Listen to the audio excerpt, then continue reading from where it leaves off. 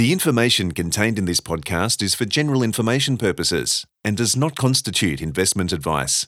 You should seek investment advice tailored to your circumstances before making any investment decision. This is In the Know, a monthly investment podcast brought to you by Magellan Asset Management. Ultimately, our biggest point of leverage is our customers. If we can get them to live more sustainably, we're going to make a ton more progress. As you all know, sustainability is not a simple topic, but we have to try and find ways to make it simple and actionable, and ultimately also to demonstrate in the stores and online that sustainability is a value for the company and that it shows up in meaningful, authentic ways throughout the customer journey. That's Chris Cassell, the Vice President of Corporate Sustainability at Lowe's Home Improvement, discussing how customers play an important part in achieving Lowe's environmental ambitions. But they're not the only part. Welcome to Magellan In the Know.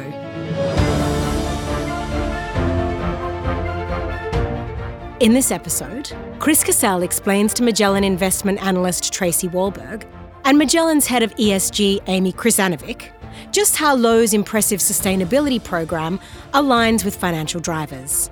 It's a fascinating look past the gardening, building and tool sections and into the sustainable management practices of the giant behind the hardware. But first, here's a warm welcome from Magellan investment analyst Tracey Wahlberg. Hello and welcome to episode 35 of Magellan's In the Know podcast. I'm Tracey Wahlberg. I'm joined by Amy Krizanovic and Chris Cassell, Vice President of Corporate Sustainability at Lowe's. Welcome, Chris. Thank you both for letting me join you today. I'm delighted to be here. With that, I might start with a bit of background on Lowe's. Lowe's was founded over 100 years ago in North Carolina, where it is still headquartered today.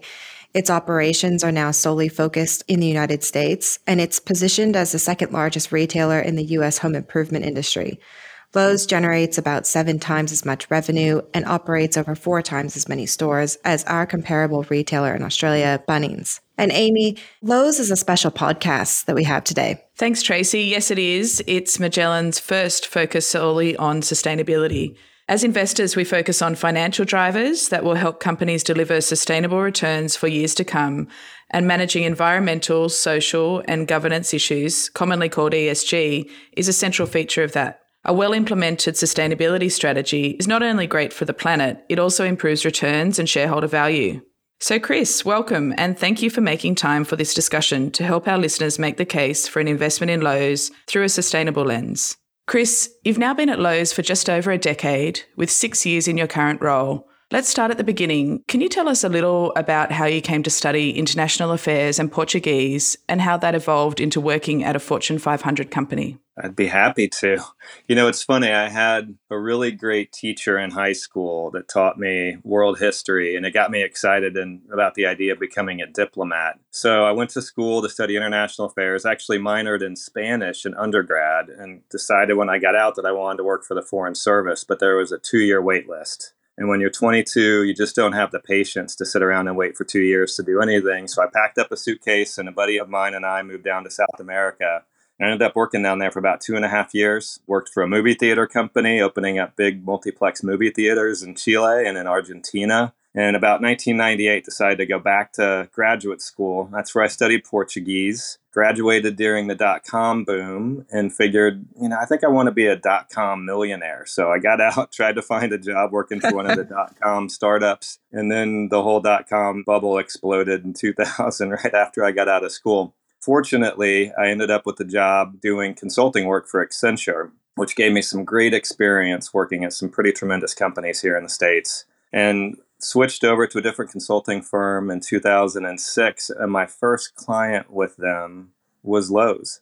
And so after a long and somewhat crooked journey, I ended up working at Lowe's and have subsequently found myself in what I would consider my dream job, the coolest thing I've done in my entire career.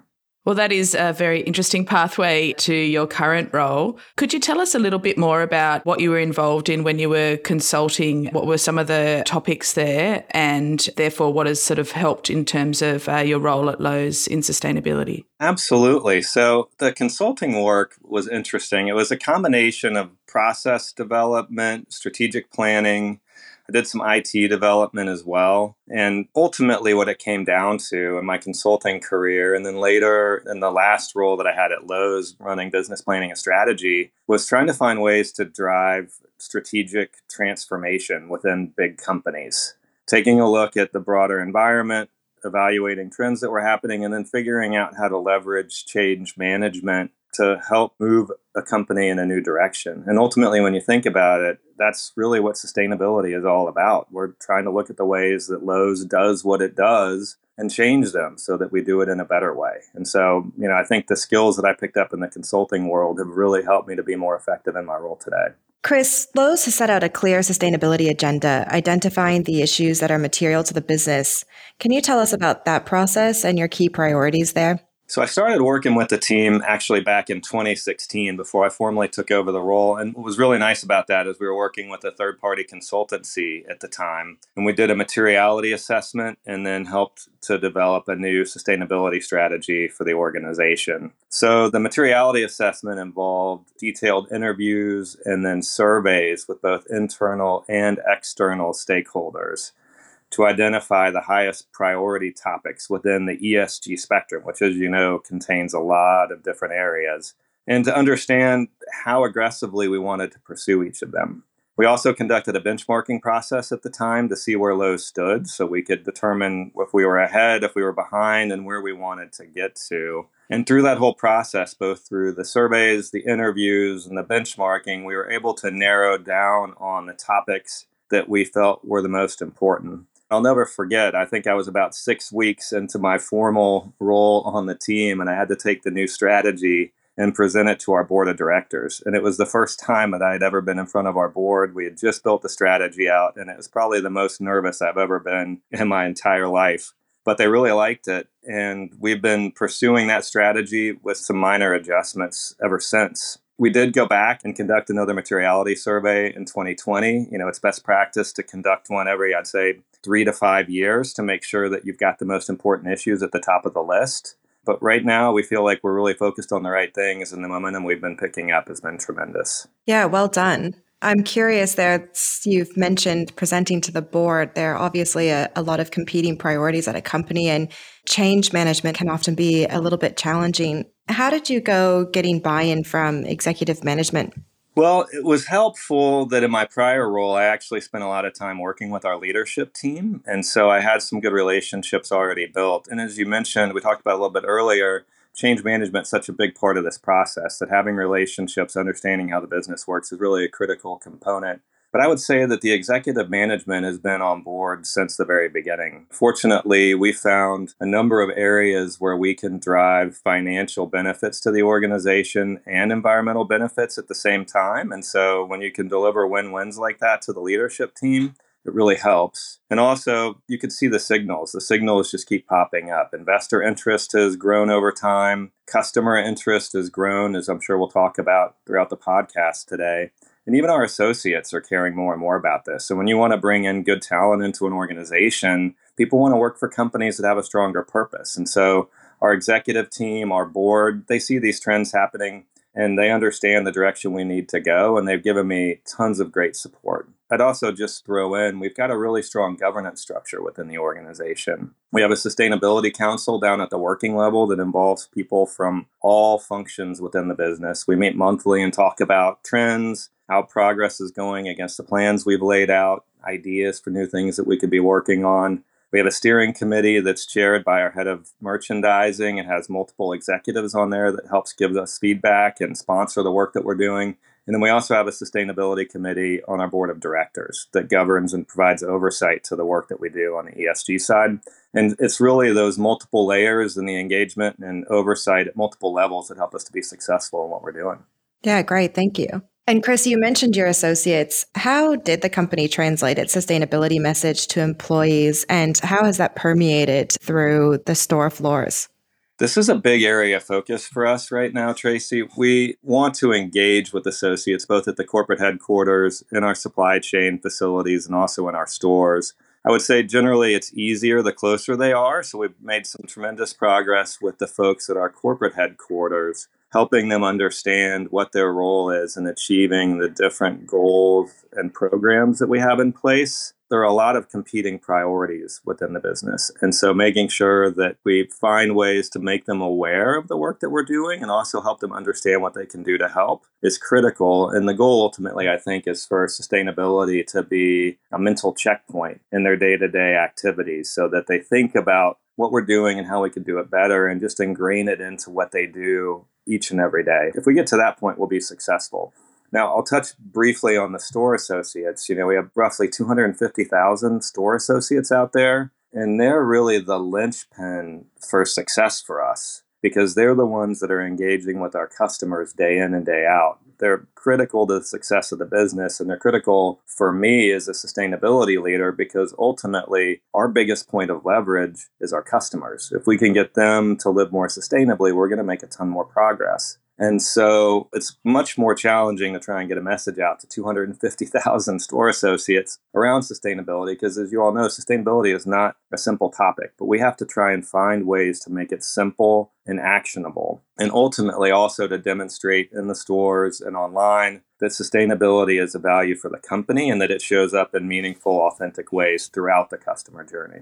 Oh, that's really interesting, Chris. And I just wanted to take you back. You mentioned at the beginning about prioritizing based on materiality, the sustainability focus for the business. One of those areas is climate risks. And we are pleased to see that Lowe's has done a lot of work in this area. So just keen to start with just talking about some of the achievements in this space over the last 5 years. It's interesting, Amy. We actually set our first climate targets back in 2014. And through a series of some very wise investments between 2014 and now in LED lighting for the stores, HVAC, building management systems, we actually managed to hit those early targets a couple of years early.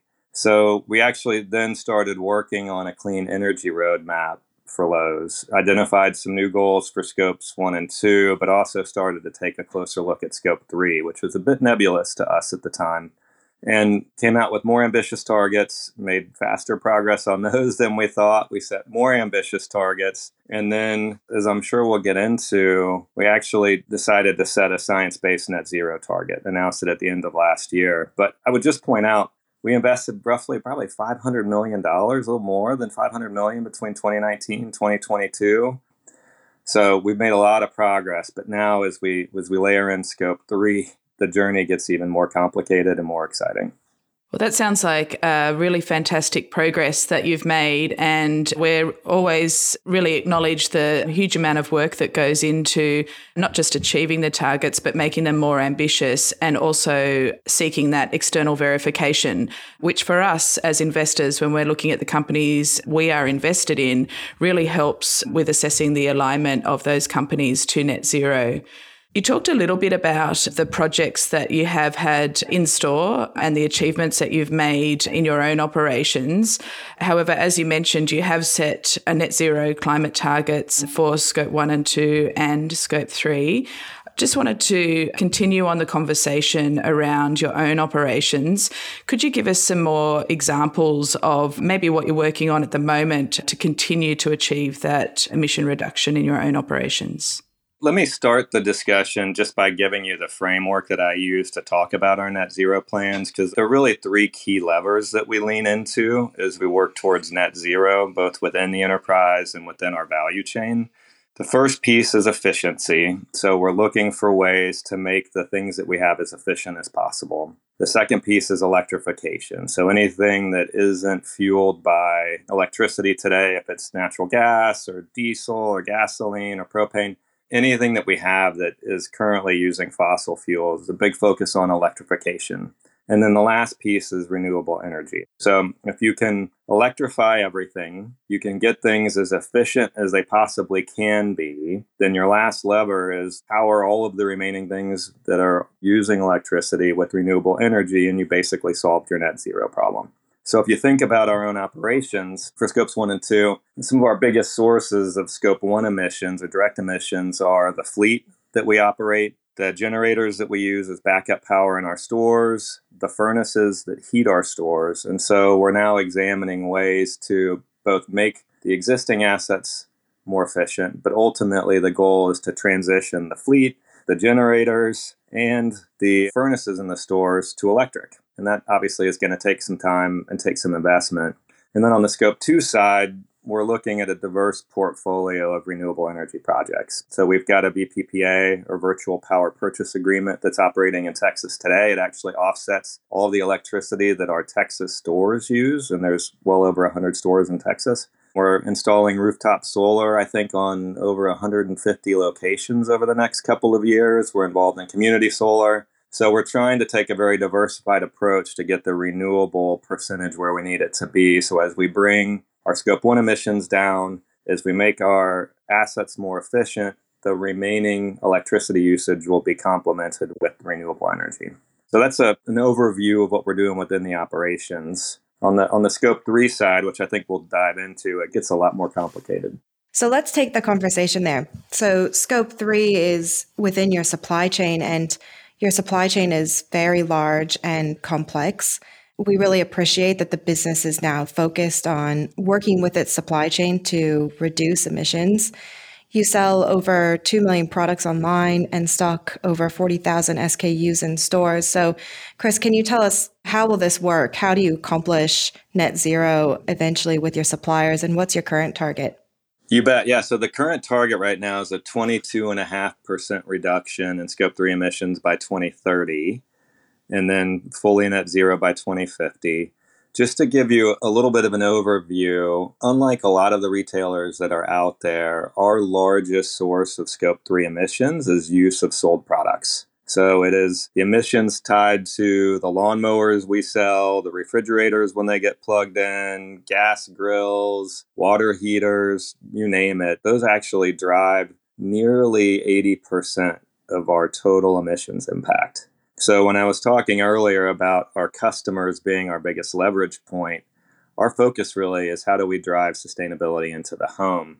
The second largest source of emissions is upstream manufacturing, or what they call purchased goods and services.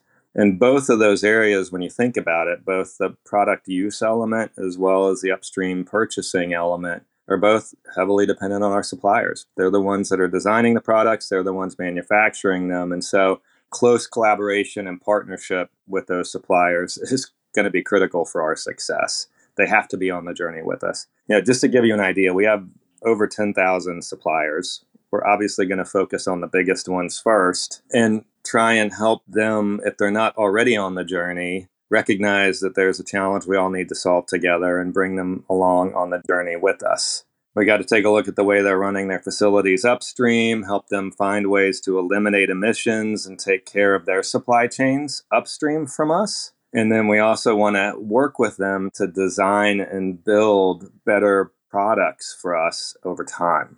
And the way we think about it is the first thing we do is we got to educate and signal to our suppliers the direction that we're headed. Then we have to capture data and figure out where everybody is on the journey so that we know to lean into the places where we need to lean into, and the folks that are already well on their way, we can just partner with them and keep moving along. And then we want to motivate and recognize the folks that are doing well. So just to give you an example, we have a Sustainable Vendor of the Year award that's given out every year to recognize the top supplier doing sustainability work for us. And we're trying to find other ways to provide recognition and rewards to those suppliers to encourage them to continue to do a good job. I just want to pick up, Chris, on a few things that you mentioned there. You did talk about the challenges, but you also talked about working with your supply chain. And something that we really acknowledge from the companies that we invest in is where they are being a leader and collaborating, whether that's with peers or part of the supply chain.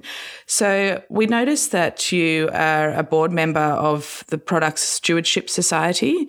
We're just really interested to hear a little bit more about product stewardship and perhaps give us a few examples of how that's been implemented at Lowe's. Product stewardship is an interesting space. It's actually an emerging and evolving profession, and there isn't even really a formal, globally accepted definition of it yet. So it was great to participate with that group because I got to meet a bunch of really talented people and learn from the work that they were doing. The way the Product Stewardship Society defines it is responsibly managing the health, safety, and environmental aspects of raw materials, intermediate, and consumer products throughout their life cycle and across the value chain in order to prevent or minimize negative impacts while maximizing value. So that's the way they define it on the website. I know that's a lot of words. I kind of think about it this way. The goal is really to design and build better products. And one of the ways that we're implementing this, so, we talked a little bit about our suppliers. Well, the gateway to our suppliers is through our merchandising organization. And so our merchants historically have not been that familiar with sustainability as a key consideration when they're making purchasing decisions. So our first goal is, okay, how do we go and educate our merchants, make them smarter so that when they engage with our suppliers, they can actually ask the right questions, push for the right investments, and focus on the most impactful areas for the product categories that they run. And so we've actually built out a product sustainability framework, which helps to identify the key areas where we think we can make improvements in product sustainability. The 6 categories that fall into the framework include sustainable materials, healthy homes, reducing and recovering waste, or as we like to call it, circularity, saving water, reducing emissions, and then we have this catch-all bucket that's more focused either on community empowerment, like fair trade,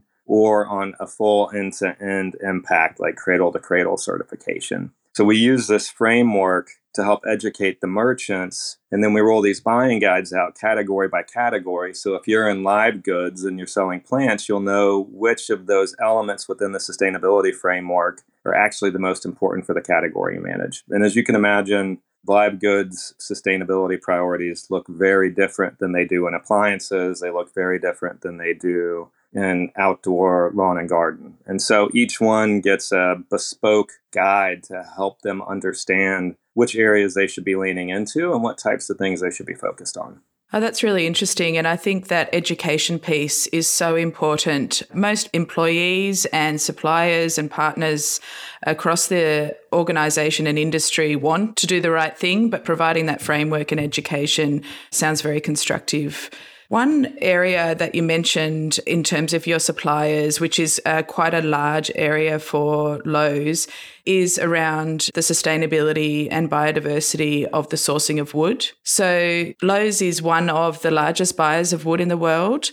Could you give our listeners an idea of the scale of this for Lowe's and how that puts you in a position to work with your suppliers to really focus on sustainability and provide that education you're talking about? To give you an idea of scale, we sourced in 2022, we sourced roughly 395 million cubic feet of wood. That includes everything from 2x4s, plywood, to little poles and ceiling fans and lamps, handles on tools. So 395 million cubic feet. I was trying to find some sort of equivalency so that I could help people understand what that looks like. It's roughly the size if you filled up all 114 stores in the state of North Carolina where we operate from wall to wall, floor to ceiling with wood, or about, I was also looking up the Great Pyramid of Khafre in Egypt is about 75 million cubic feet. So it would be about five and a half Great Pyramids worth of wood every year. Wow, that really provides some perspective on scale. Thank you. Yeah, so you can see why it's an important topic for us. And, I would just say, to start the discussion, one of the things I would say within the home improvement sector and specifically for building materials, we really believe that wood is one of the more sustainable materials that you can use for building products. It's renewable, it stores carbon, it's very durable, and it can be used in a lot of different ways. And so we believe it's a sustainable material, but you really have to understand what type of wood you're sourcing, where it comes from, how it's grown and harvested. Forestry practices are extremely important in this space. So you can't just go out and blindly buy wood from anywhere, any kind of wood. You have to be very thoughtful in how you pursue your sourcing practices. As you all probably know, forests play an extremely important role both in climate, but also in biodiversity and in indigenous rights as well. And so we have to think about those aspects as we're working with our suppliers to source wood throughout the world. So to give you an idea, we have a number of different mechanisms that we use to make sure that we do this in the right way. The first thing is we actually conduct a survey every year, and the survey will capture the wood volume within that item, the origin of the wood, what species it is, and whether or not it carries a third-party certification so that we can get a good understanding of what our footprint looks like. And it also helps us to focus in on areas where we want to pursue more certifications or work on forestry practices. We encourage all of our suppliers to get third-party certifications. We've got a preference for FSC or the Forest Stewardship Council, but forest certifications are a good way for us to validate that responsible forestry practices are going on, since we're not actually on the ground with the suppliers while they're sourcing the wood. In addition to that, we also conduct audits of our suppliers annually. So we'll pick folks from the survey and we'll go in, we'll send auditors out to their site, we'll review paperwork, we'll review their sourcing practices, their policies, the way they communicate to their employees and to their vendors to make sure that their practices are actually in alignment with the principles in our wood sourcing policy and the commitments that we've made externally. And then finally, this is a team sport. We look for partnerships and collaborations, like you were mentioning earlier, to find better ways to source wood and to improve forestry practices around the world. So we're partnered with the World Wildlife Fund. They've got this great program called Forest Forward. Several large wood sourcing companies out there all come together. We talk about challenges and opportunities we're seeing, ways to improve transparency and visibility, ways to drive certification. And ultimately, our goal is just to lift up all practices around the world to make forestry, and wood products sustainable over time. And the last thing I'd mention, I know that was a lot, but we also just announced at the end of last year that we're embarking on a new reforestation program. So we'll be looking for ways to invest to plant trees in many of the areas where we currently source to try and ensure that we've got both continued supply of timber out there, but that we're keeping an eye on climate and biodiversity and human rights as we do so. Thanks, Chris. That was so interesting. And I think putting it together with the scale that you mentioned at the outset really shows how companies like Lowe's can really use their scale to lift up the whole industry. And from an investment perspective, that really helps to put in place that certainty of supply.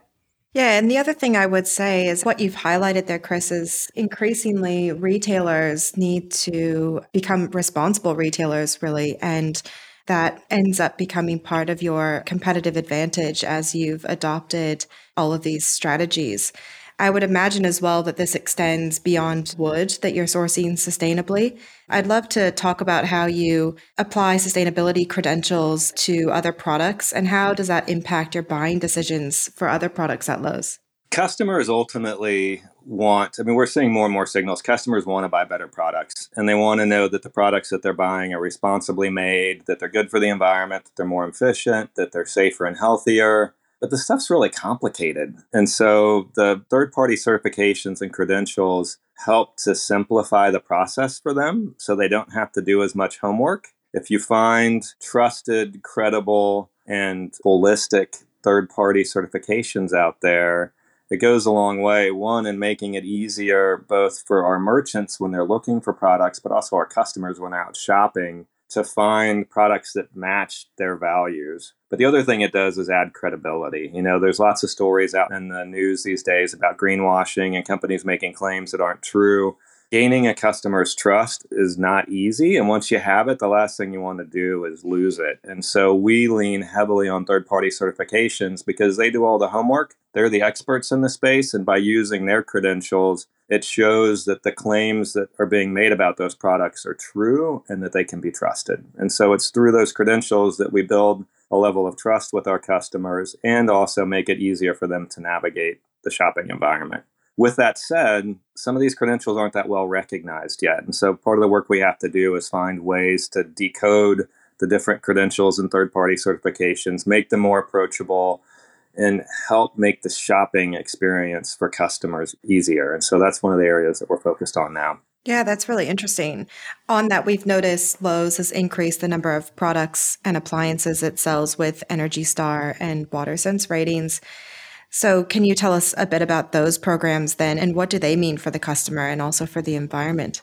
Energy Star and WaterSense are two of my favorite certifications. Energy Star is probably one of the most widely recognized labels that is out there, and it really helps communicate the message of buy this product, it's more efficient, you'll save money, and at the same time, you're going to be reducing emissions and helping to protect the climate.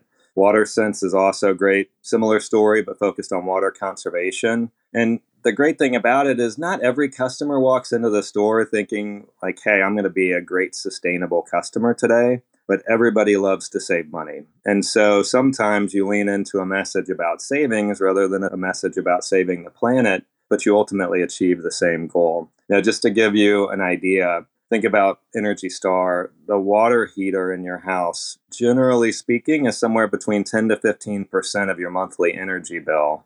Energy Star certified water heaters are at least 20% more efficient and oftentimes even more efficient than that. And so you can take big bites out of your energy bill just by buying a different product at the front end, and you don't have to do anything differently afterwards. And then if you think about toilets, interestingly, toilets are about 30% of your water bill. Most people don't think about it. So you get a WaterSense certified toilet, you can actually save a ton of water that way. Same functionality. And if you don't want to replace the toilet, there's easy ways that you can hack it too. You can fill up a Coke bottle with sand and drop it into the tank, or we sell bags that you can drop into the tank that reduce the amount of water that's used every time. So there's a combination of both trying to sell better products, but also just trying to help educate our customers on shortcuts and hacks and things that they can change at home that'll make small differences that over time add up to a really big change.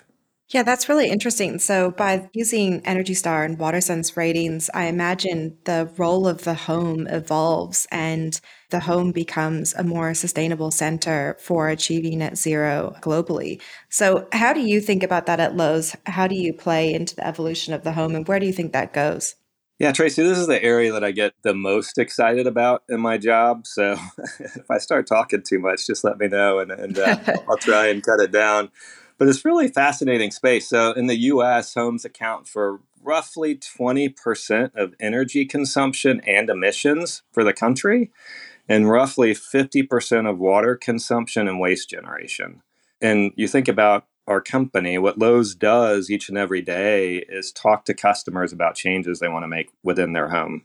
The median home age in the U.S. is 41 years. And so there's a lot of outdated infrastructure and tech in those homes that need to be evolved if we're ever going to get to a net zero context for the whole planet. And so, I sort of view this as our superpower, as we can be the ones to help customers on this journey to make this transition. And it's a very similar set of themes to what we talked about earlier when we were discussing net zero. It's about electrification, it's about efficiency, and it's about renewable energy. So you can start with simple things like, how do you improve the insulation in your home? How do you check to see if you've got leaks? And you get weather stripping or caulking or sealing, get LED lighting in. You can make big changes with relatively small investments on the front end, and then move on to improving your appliances, converting from a traditional water heater to a heat pump water heater, getting Energy Star certified appliances, converting that lovely gas cooktop you have over to an efficient electric one or induction cooktop. I just bought one. They're amazing. But then you think about that sort of transformation from the 41-year-old median household to what I'd like to refer to as the George Jetson home of the future. We're not quite to flying cars yet, but, homes are going to need EV chargers as EVs become more popular. You're seeing solar panels being installed, battery storage. You're seeing smart home technology come in that starts to tie all of these different things together. And I envision this future where you've got these highly efficient homes powered by renewable energy. All of the assets are talking to each other, and you're getting the same or a better level of comfort out of it, but with a much lower environmental impact. And so it gets me really excited to think about how to do it. And the fact that we can be the ones to help educate and guide and lead customers through that transition is really exciting. The other thing I would mention too, I don't know if you'll have caught it in the news over there, but we just passed the largest climate bill in the States recently called the Inflation Reduction Act. And it's providing homeowners with a ton of tax credits and point of sale rebates. Some of the things are already implemented, some will be implemented early next year. But the government is now putting money into the equation. So you've got this public-private public partnership where homeowners, Lowe's and other retailers, and the government are involved in trying to help accelerate the transition so we can reduce that footprint and really start to bring both the emissions profile, but not just emissions, water consumption, waste generation, all the rest of it down rapidly over the next couple of decades. So I could talk to you all about this for hours. You probably don't have hours, but this is an area that I think is going to be really fun to watch for the next couple of decades. It sounds like a great time to be a responsible home improvement retailer. Thanks, Chris. Well, we've really covered a lot of ground today, from climate to the circular economy. And as investors, we see it as really important for companies like Lowe's to be at the forefront of these topics, not just to manage risks, but also to take advantage of opportunities. We've already heard your passion and excitement about the opportunities in the home, but just wanted to ask you to look out over the next 5 years. What else excites you about the opportunities ahead for Lowe's with respect to sustainability? So you already hit number one, but a close second to that one is just seeing the rapid increase in momentum in the space, and particularly within our peer set and within our supply chain. The collaborations that are forming, the groups that are getting together to try and solve these complex topics. I mean, you could go through the whole list of ES and G topics, and there are interest groups and industry collaborations that are forming with extremely talented people, bringing these talents to the table, assessing the issues, driving innovation, finding ways to work together. One of the things that I love about my job is that it's a very cooperative space. You know, we talk to everybody. You know, when I first started, people were like, oh, it's the new guy. And they brought me in and they're bringing me up to speed and they're sharing materials. We share what we're doing with everybody we can, and we learn from so many of those around us. And every time I talk to a new supplier and they're saying, hey, we got a net zero, or we're working a net zero target, or we're working on a new target here, can you help us? It just gives me an extra spike in energy, because you can see that people are really grasping the importance of this. They're putting their minds to making a difference. And ultimately, it's going to take all of us working together if we're going to be successful over time. So between that and turning everybody's home into the home of the future, I feel like I've got some really fun years ahead of me. Well, Chris, that sounds great. And thank you again for being with us today, helping us consider the ways in which Lowe's sustainability strategy helps deliver shareholder returns. We look forward to watching your progress in this space and appreciate the company's leadership in matters related to ESG. Thanks, Chris. Thank you both so much for having me. It's been a pleasure. Thanks. That was Vice President of Corporate Sustainability at Lowe's, Chris Cassell, in discussion with Magellan investment analyst Tracey Wahlberg and Magellan's head of ESG, Amy Krizanovic. We trust you've enjoyed this episode of Magellan in the Know. Join us in a month's time for the next episode. For more information on upcoming episodes, visit magellangroup.com.au/podcast, where you can also sign up to receive our regular Investment Insights program. Thanks for listening.